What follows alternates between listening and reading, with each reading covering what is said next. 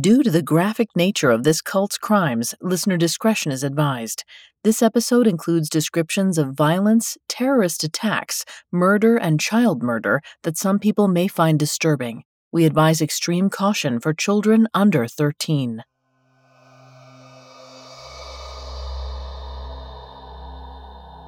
Most of us know the frustrations of modern society all too well. The feeling of powerlessness when waiting an hour in traffic to go somewhere we don't really want to be in the first place. The weight of intense responsibility for our families and our futures, pressed on us from the time we're teenagers. And the pain of feeling totally disconnected from those around us, even our closest neighbors. We turn to all kinds of things to fill that emptiness inside, but sometimes nothing seems to help. On the worst days, it might all feel endless and devoid of purpose. In those moments, often all we want to hear is that someone else understands us. It's comforting to know that there are others out there who feel the same way. And it can be all too tempting when someone steps up to offer you an alternative. It might even feel as though they were sent from heaven just to save you. But everything comes at a price, and when a group of fanatics tells you exactly what you want to hear, you can be sure that fulfillment you crave won't be cheap. One day, it might even cost your life.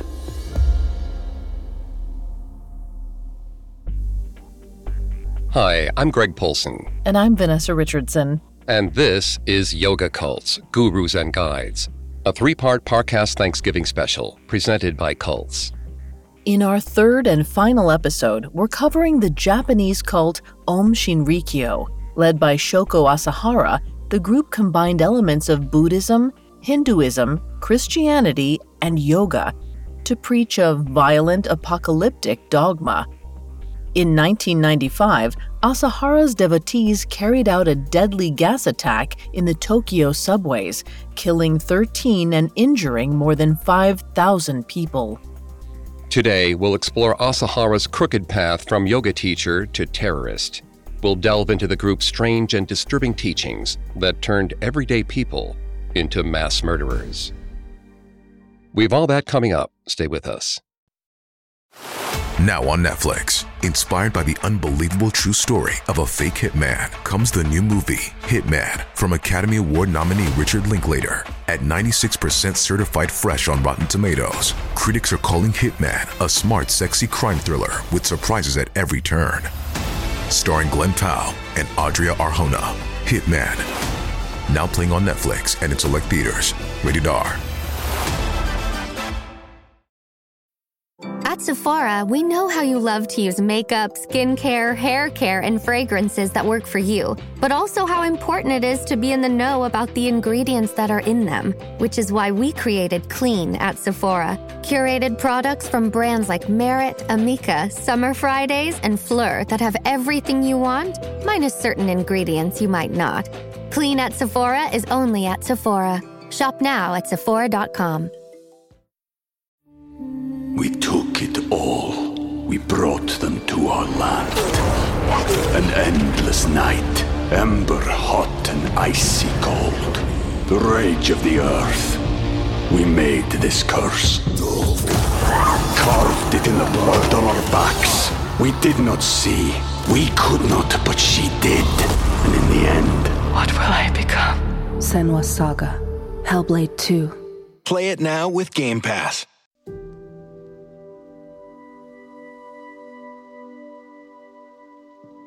Shoko Asahara came into a dark world. He was born with the name Chizuo Matsumoto in 1955 in Kumamoto, Japan, where he lived with 6 other siblings. One of his brothers was almost completely blind, and Asahara himself suffered from vision problems from a young age. As a result, the 2 brothers were enrolled in a school for the blind. To earn a government subsidy and free meals for their children, the struggling family sent along a 3rd brother as well, even though he didn't have vision issues at all. Asahara quickly carved out a niche for himself at school. While he couldn't see well, his vision was better than many of his classmates. He took advantage of this to distinguish himself from his fellow students. He often organized trips off the school grounds for lunches and dinner, and in exchange for his supervision, his friends bought his meals. He must have loved these early tastes of power and leadership. He felt comfortable guiding his peers, and because he'd grown up poor, he knew the value of money early on. Perhaps he even knew it too well. Asahara's biographer, Shoko Igawa, later described him as totally fixated on acquiring cash and influence in his youth. This drive didn't make him popular, however. Though Asahara tried several times to run for student body president, he was never elected. Still, those disappointments didn't stop him from dreaming big. He studied to become a doctor, earned a black belt in judo, and somehow saved up a staggering $30,000 on his own before leaving high school. Ultimately, though, he failed to get into medical school and then gave up on higher education. Soon after graduating, he moved to Tokyo and found another way to dole out health advice by studying acupuncture. While the position wasn't quite the same as a medical doctor, it was still respected. In Japan, many see Western and Eastern medicines as two sides of the same coin, each compensating for the limits of the other. That dynamic seemed to suit Asahara. Perhaps he liked telling others what to do, and there was money involved. He also gravitated to those who gave him the respect he felt he deserved.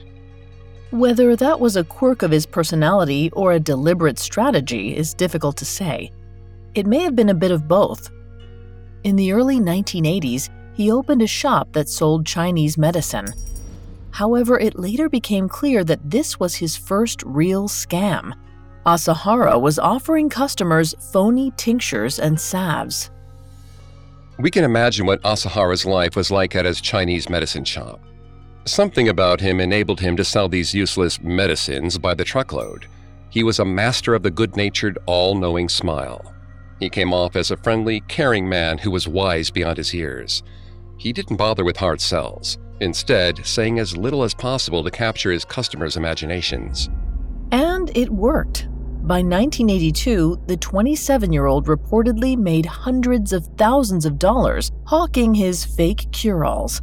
But the success also made him a target. That year, the police investigated Asahara's shop and arrested him for fraud.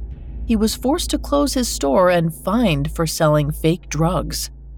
Around this time, Asahara became passionate about yoga, and he became good at it. He also became involved in a new religious group called Aganshu, which combined Hindu and Buddhist beliefs. Perhaps inspired by this, Asahara founded his own spiritual group and yoga school in 1984. He called it Om. It seems he treated the school as a business from day one, selling special health drinks along with his yoga courses. In order to bolster his reputation as a guru and draw more students, Asahara knew he would have to exude authority. It wasn't enough to be an everyday guy who was good at yoga. So, like some of the other leaders we have covered in this special, Asahara traveled to India and Nepal to study from yogic leaders.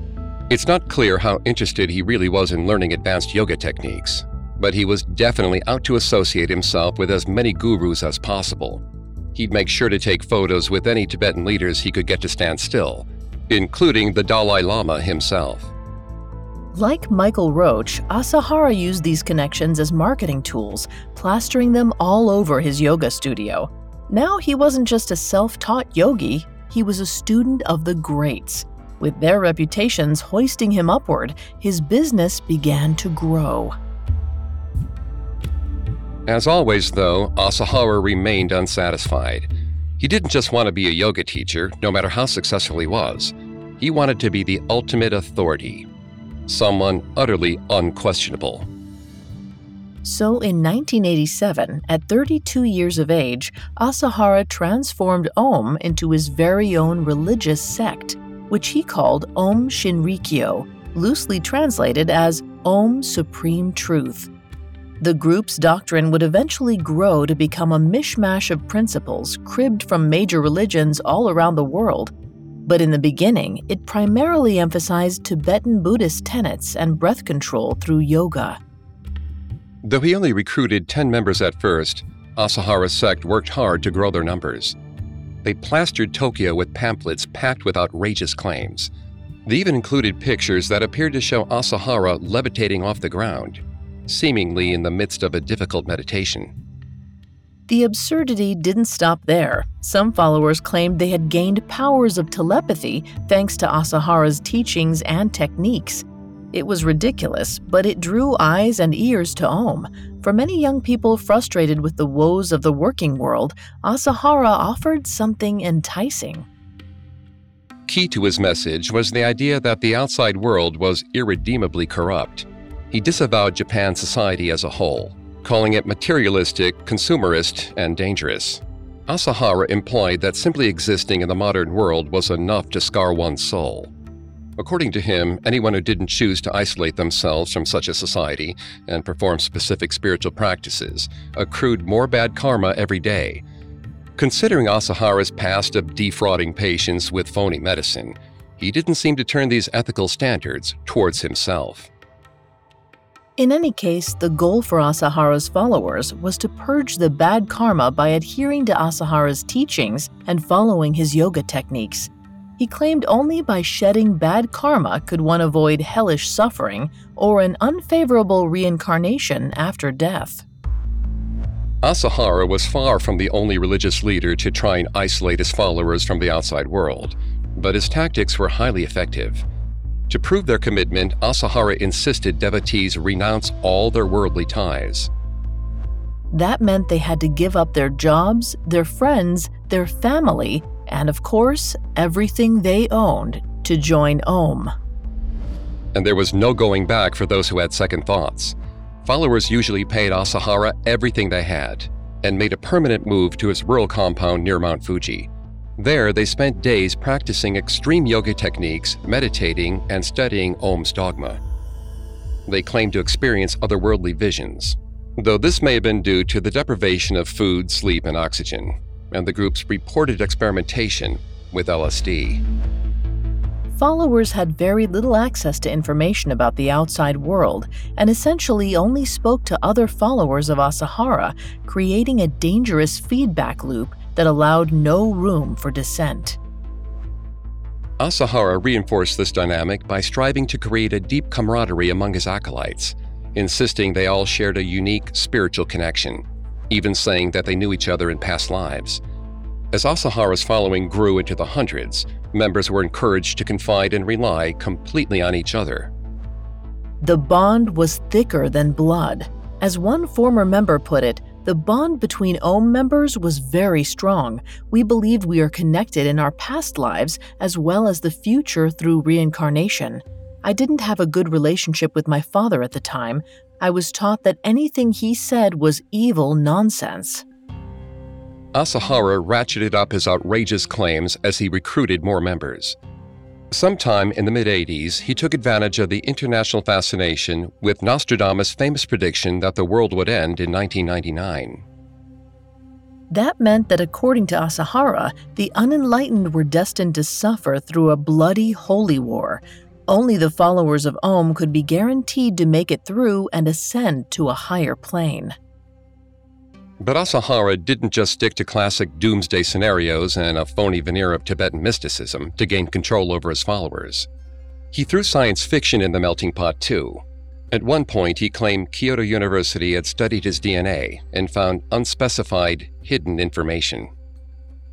This, he said, was proof that he operated on a higher plane of existence and could enter the minds of his followers. To facilitate that process, he had students perform a ritual where they drank vials of his blood and cups of his bathwater. He also created a strange piece of headgear studded with random electrodes. The apparatus, called the Perfect Salvation System, was powered by a battery pack worn on the chest. It supposedly allowed Asahara to sync his brainwaves up with his devotees. At this point, Asahara must have felt untouchable. While he'd initially posed as an enlightened yoga master, now he started calling himself the reincarnation of Jesus Christ and the Buddha. Whether or not he truly believed this about himself, he certainly believed he could do anything he wanted. And so, with his eyes ever on the horizon, the 35-year-old tried to make another leap forward. In summer of 1989, he and 24 other Ohm members decided to run for seats on Japan's parliament, called the Diet. To the rest of the country, it was a bizarre move and probably appeared to be just a publicity stunt. But to Asahara, it was part of a plan to install his followers in power and then eventually claim the prime ministership. The group supported his campaign by putting on public demonstrations of worship. They sang songs of praise to Asahara, danced in his honor, and attempted to recruit more members. To most of the Japanese public, the pageantry was nothing more than a laughingstock. But others recognized Asahara's cult of personality as a potential danger. The parents of Asahara's followers were particularly disturbed. Some of them went as far as to hire a lawyer to publicly dispute his wild claims. In fall of 1989, attorney Tsutsumi Sakamoto started by contacting Kyoto University to dispute Asahara's story about his special DNA. The school responded by confirming that no such research existed. For the most part, his existing followers were probably none the wiser, since outside information was so strictly controlled. But 33-year-old Asahara was left publicly embarrassed and boiling with rage. The parents pushed authorities to get further involved, but were mostly ignored. According to Professor of Religious Studies Ian Reeder, who was interviewed in a documentary by CNA Insider, the government was afraid to go after religious groups at the time. After its defeat in World War II, Japan had enacted a new constitution which guaranteed freedom of religion. The government didn't want to ruffle any feathers by targeting Ohm, so law enforcement left him alone. It was a fatal mistake. Coming up, Asahara takes revenge on those who dare question his doctrine. Pirates. For centuries, the world has been fascinated by them. In films like Pirates of the Caribbean, they're portrayed as swaggering anti-heroes. In books like Treasure Island, they're fearsome villains. But who were they really? That's the question that Real Pirates, the new Spotify original from Parcast, answers. The whole thing about a pirate ship is that they were heavily manned. But you could have 100 pirates on board, so these are floating violence factories. At the same time, pirates were really fascinating characters in a way. If you were born poor, you stayed poor. Pirates, on the other hand, they were able to transcend that social boundary. They didn't see themselves just as thieves and brigands. They saw themselves as social revolutionaries. Set sail under the black flag alongside notorious outlaws like Blackbeard, Charles Vane, Anne Bonny, and Mary Read. Join us for episodes airing weekly starting November 15th. Follow and listen to Real Pirates for free on Spotify. We took it all. We brought them to our land. An endless night, ember hot and icy cold. The rage of the earth. We made this curse. Carved it in the blood on our backs. We did not see. We could not, but she did. And in the end, What will I become? Senwa Saga. Hellblade 2. Play it now with Game Pass. Now back to the story. By the late 1980s, Shoko Asahara's cult Aum Shinrikyo was gaining steam in Japan. What started as a small community of yoga and meditation practitioners had evolved into a bizarre religious sect loyal only to their leader. Followers believed that by isolating themselves from modern society and revering Asahara, they could rid themselves of bad karma and escape hell. But joining Aum Shinrikyo involved more than simply cutting ties with their relatives. It meant complete and total obedience. According to Professor of Social Psychology Kimiaki Nishida, who was interviewed in a CNA Insider documentary, members were taught that independent thought was akin to a sin. As a result, they followed orders without question. Followers may have also believed that they were doing what they truly wanted to do, because their wills had become totally aligned with Asahara's. As time went on, it became easier for Asahara to twist and mold his devotees however he pleased. Which came in handy in late 1989 as Asahara found himself waist-deep in hot water. As the lawyer Tsutsumi Sakamoto was investigating Aum on behalf of a group of estranged parents, he began speaking out against Aum to the media. The breaking point came in October when Sakamoto agreed to do an interview with the Tokyo Broadcasting System television show. He sat down for a long-form talk with a reporter and described his efforts to take down Ohm in detail. The thing is, the interview wasn't meant to be aired in its entirety, yet somehow Ohm persuaded the Tokyo Broadcasting System to show them a sneak peek of the footage. When Asahara saw and heard Sakamoto's criticisms of his group, he was furious. He decided to have his men show Sakamoto the consequences of defying him. On November 4th, 1989, Asahara sent 4 of his most trusted devotees to Sakamoto's apartment in the dead of night. Their original plan was to kill Sakamoto quickly and discreetly, using a potassium chloride injection. But something went wrong. Finding Sakamoto sleeping beside his wife and 1-year-old son, the men abducted them and injected all of them with the poison. Then, according to the prosecution years later, the men strangled the couple and suffocated the infant. When the gruesome deed was done, the Ohm members mutilated the victims' bodies and buried them in scattered rural locations. Sakamoto and his family were reported missing the following day, but it took 6 years for their bodies to be found. Because there was little physical evidence left behind, the authorities hit a dead end fast. As a result, Asahara's followers got away with murder for the time being, and the lawsuit was left dead in the water. Unfortunately for Asahara, when the parliamentary election rolled around in February of 1990, the Ohm candidates faced utter defeat. In a weird way, though, the failed campaign actually protected Asahara from serious investigation. Ridiculous stunts like these were all that the average person knew about Aum Shinrikyo. There were few people willing to waste their time by looking into what appeared to be a delusional but harmless preacher. But to the indoctrinated members of Aum Shinrikyo, the electoral defeat was unacceptable. They had been roundly rejected by the country. To them, it only proved Asahara had been right all along about the willful ignorance of society. Asahara had tried to provide guidance to the Japanese people to show them the error of their ways, yet they had reacted with scorn and dismissal. There could be no saving these people. They didn't want salvation.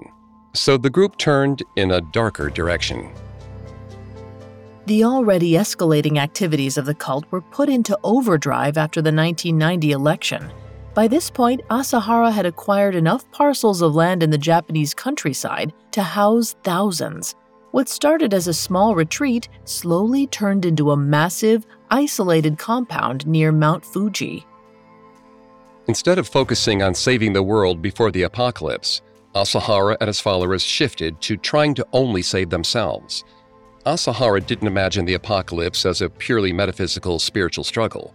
He envisioned it as a brutal, modern-day holy war, and if Aum wanted to survive, they would have to prepare for battle. At some point in this period, Asahara also began to teach a disturbing new doctrine called Poa. It stated that if a person had such bad karma that they would be condemned to hell, their only hope of salvation was to be killed. It was therefore spiritually honorable to commit murder. As Aum prepared for the end times, Asahara was interested in assembling an arsenal of weapons. But with Japan's strict anti-gun laws, that would be easier said than done. Instead, Aum decided to pour many of its resources into creating chemical and biological weapons.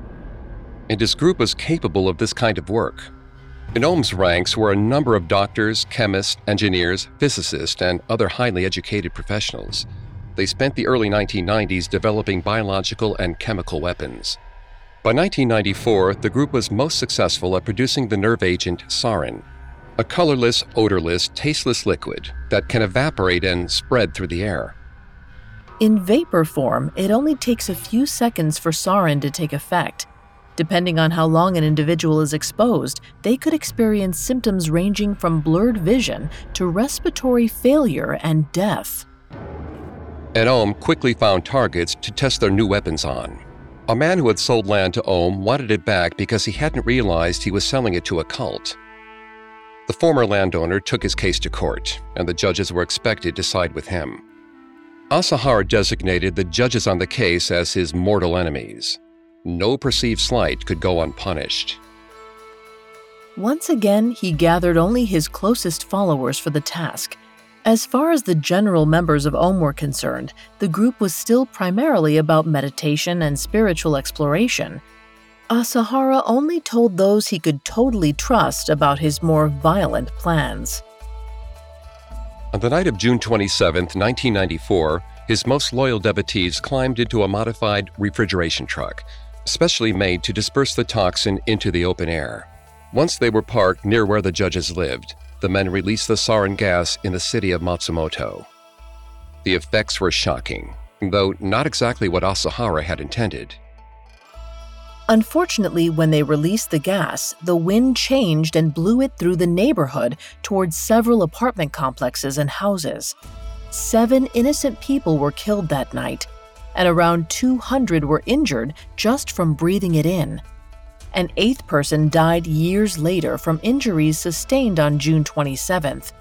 Meanwhile, 3 of the judges experienced mild symptoms of sarin poisoning, but all of them survived. The news terrified people all over the country. Some believed it might have been an accident, but police honed in on a local man who happened to own a variety of chemicals. He lived next to the parking lot where the Om members staged their attack, and he, his wife, and 2 of their children had been hurt by the gas. The man swore he only used the chemicals to develop photos and make pottery, but the authorities were suspicious. The media viciously attacked this innocent man, and he was treated as the prime suspect, even while he and his family were recovering from the poisoning in the hospital. While he was ultimately cleared of responsibility and the police issued an apology, his time in the spotlight served as a useful distraction for Om. Despite Om's failure to kill their true targets, it's possible that Asahara was pleased with the test on Matsumoto. Death was a mercy for non-believers. It freed them from an evil world and stopped them from accruing bad karma. It was a twisted and disturbing theology that disguised itself as a noble cause, and that's exactly how Asahara justified his violent vision. He told his followers that other living beings aside from humans, like animals and insects, shouldn't be harmed unnecessarily. Perhaps this is because, unlike humans, they didn't make choices which accrued bad karma. Those few Om members who knew about the poisoning lapsed into a strange doublethink, in which the mass murder of random people was seen as acceptable, yet at the same time, killing a bug was cruel and evil. It was clear Asahara didn't plan on stopping his rampage anytime soon. Just a few months after attempting to murder the judges, Asahara ordered another attack. In September, members of Om targeted journalist Shoko Igawa, who had correctly accused the group of being involved in the kidnapping and killing of lawyer Tsutsumi Sakamoto along with his family. This time, his followers injected poison phosgene gas through Igawa's mail slot. Phosgene was the most deadly chemical weapon used in World War I and is often colorless, just like sarin. Unlike sarin, however, it has an odor. Igawa smelled the toxic vapor and realized she'd been poisoned when she started coughing and having difficulty breathing. Luckily, Igawa escaped with her life. But she knew she was still in danger. She urged law enforcement to look into Om Shinrikyo and identify the poison gas to build a case. According to a later interview with Igawa, police did nothing in response. But the rest of Japan was finally starting to take notice of Om. Stories suggesting Om's involvement in the recent chemical attacks began appearing on major news outlets. Suddenly, the cult wasn't such a laughingstock anymore. Regular people started viewing them as an object of fear. By the beginning of 1995, Asahara got wind that the police finally planned to investigate the cult. The higher-ups in Om were told to hide and destroy their chemicals, biological agents, and research materials. Other materials were hidden on the compound. Asahara knew the police couldn't arrest him simply for producing sarin, because there was no law against manufacturing the gas. But in March of 1995, authorities had found other evidence linking Ohm to serious crimes. That was definitely not what he wanted. But instead of trying to fly under the radar, the 40-year-old took the opposite tact. So far, he had blatantly targeted his critics with impunity. If that time was coming to an end, then Ohm Shinrikyo would strike before the police had a chance to stop them. And this time, all of Tokyo would be in Ohm's crosshairs. Coming up, Ohm poisons thousands in Tokyo. This episode is brought to you by Etsy. Sound the gifting panic alarm. You need to get an amazing gift. Wait, no, the perfect gift. Relax. Now you can use gift mode on Etsy. Gift mode on Etsy takes the stress out of gifting, so you can find the perfect item for anyone and any occasion. It's easy. Just tap or click gift mode on your Etsy app or Etsy.com. Then answer a few short questions about who you're shopping for and what they like. And gift mode instantly gives you curated gift ideas based on hundreds of personas. Now it's simple to find gifts made by independent sellers for all the people in your life. So whether you need a housewarming gift for the new homeowner or a birthday present for the pickleballer, gift mode has you covered. Need to find the perfect gift? Don't panic. Try gift mode on Etsy now. Welcome back to Collector's Closet, presented by the Ohio Lottery. Let's discuss my newest prize possession, this new $10 scratch-off, the $500,000 Platinum Jackpot. The best method I've found so far to help it hold its value is to vacuum seal it. This thing cannot get scratched. What's that? Sorry, my producer's telling me the only way it could be worth up to $500,000 is if I do scratch it? Okay, well, in that case, definitely don't overprotect your $500,000 Platinum Jackpot scratch-offs. Play them. Lottery players are subject to Ohio laws and commission regulations. Play responsibly. Now back to the story.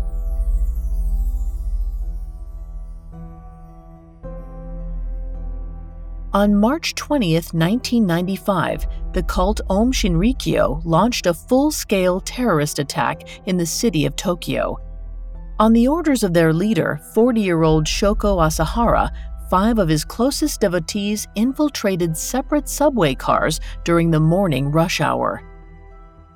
Each of the 5 men wielded special umbrellas with pointed metal tips and carried sealed plastic bags filled with clear liquid. The plan was simple and callous. They wanted to hurry on the apocalypse. That meant that they would cause death, illness, and chaos. Asahara's followers believed that killing non-believers would be a form of salvation for their souls. The 5 men took their places in the cars and kept quiet. In the dense crowd, they appeared to be completely ordinary citizens, perhaps on their morning commute like everyone else. Around them were business professionals, mothers, fathers, and grandparents. All of them were in mortal danger. Just before 8 a.m., which is when all 5 trains would arrive at the Kasumigaseki station, at the center of Tokyo, the Ohm members used their umbrellas to poke holes in the plastic bags just before the car doors closed. Then they fled the subway as soon as possible.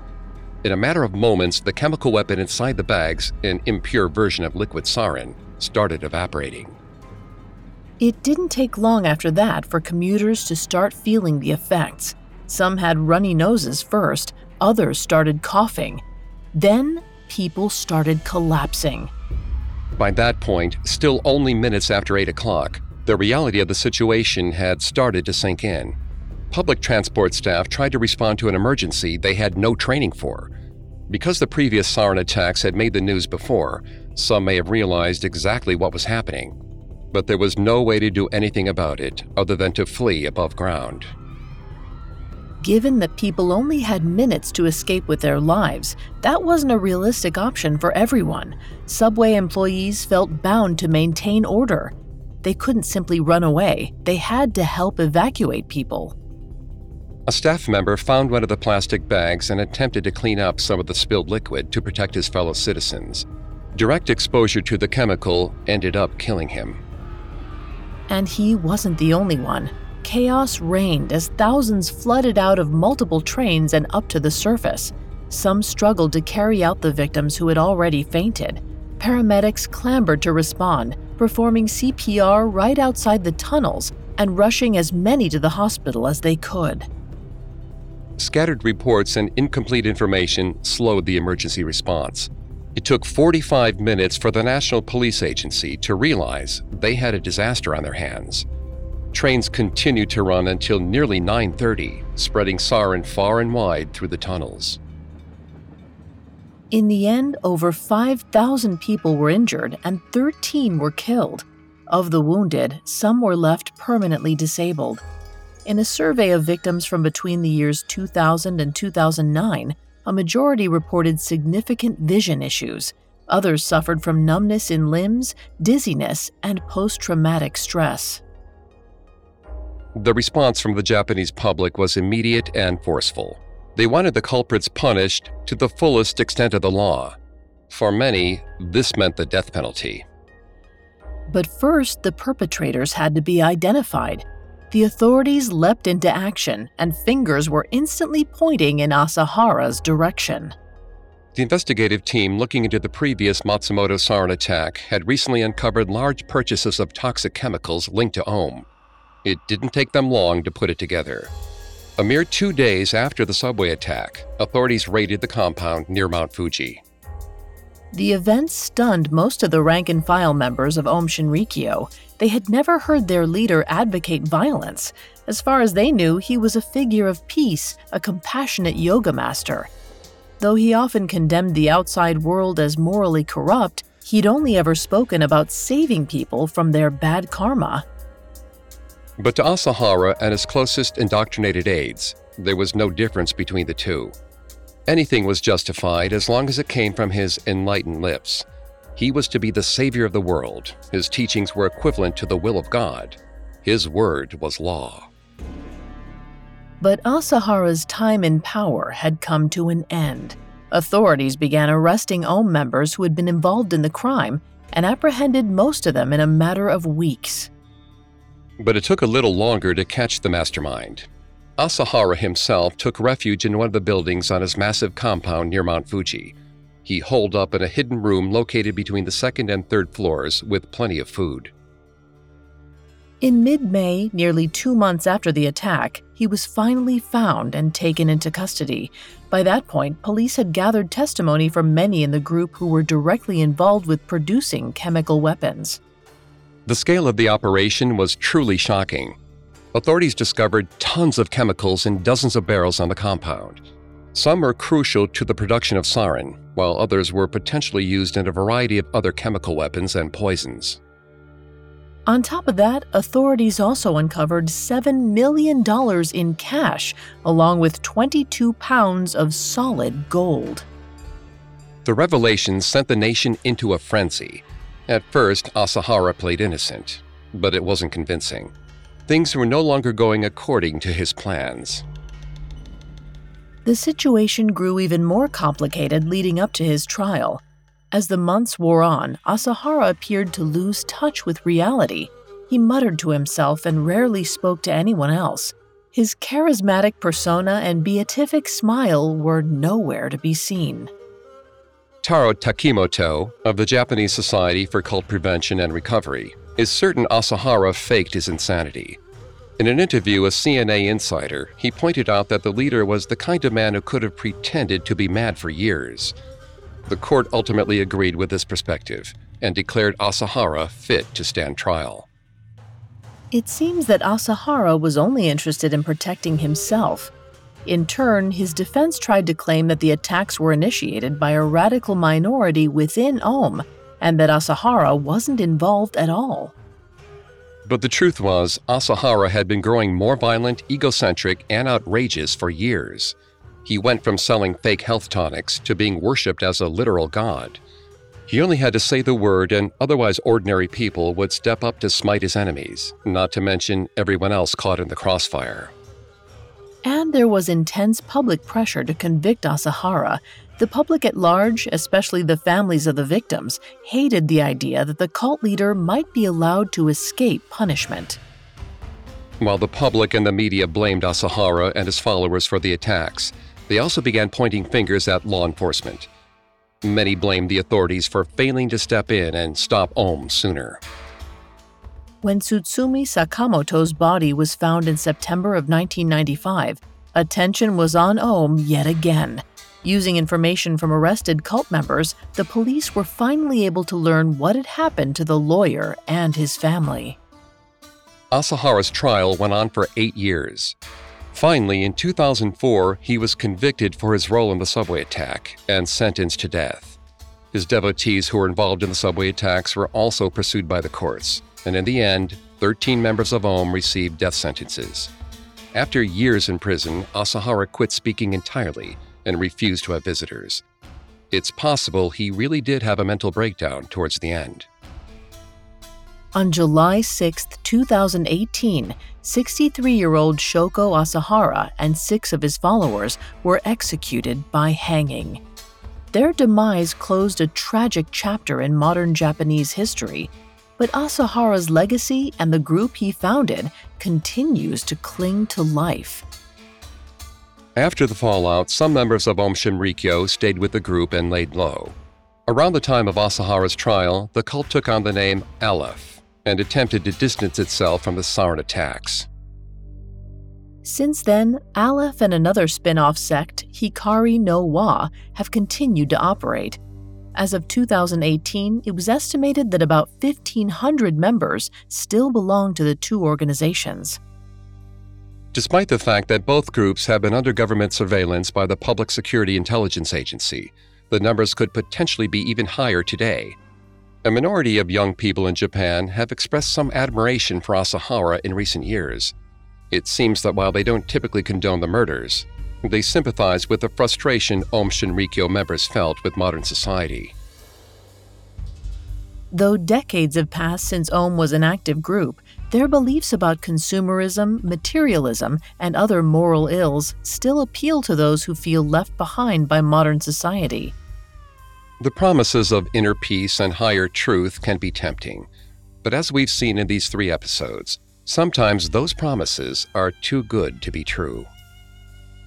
So if someone offers you enlightenment, be wary of what they're asking for in return.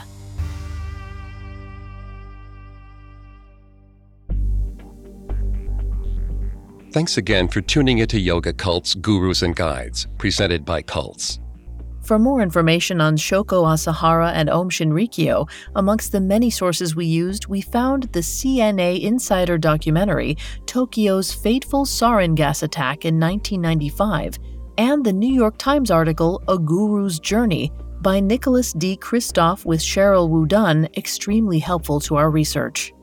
You can find all episodes of Cults and all other Spotify originals from Parcast for free on Spotify. We'll see you next time. Cults is a Spotify original from Parcast. It is executive produced by Max and Ron Cutler. Sound designed by Michael Motion, with production assistance by Ron Shapiro, Trent Williamson, Carly Madden, and Joshua Kern. This episode of Cults was written by Terrell Wells, with writing assistance by Robert Tyler Walker and Kate Gallagher, fact-checking by Claire Cronin, and research by Brian Petrus. Cult stars Greg Polson and Vanessa Richardson. Pirates. For centuries, the world has been fascinated by them. Blackbeard, Charles Vane, and Bonnie. Who were they really? Real Pirates is a new Spotify original from Parcast. Join us starting November 15th as we bring the true story of pirates to life.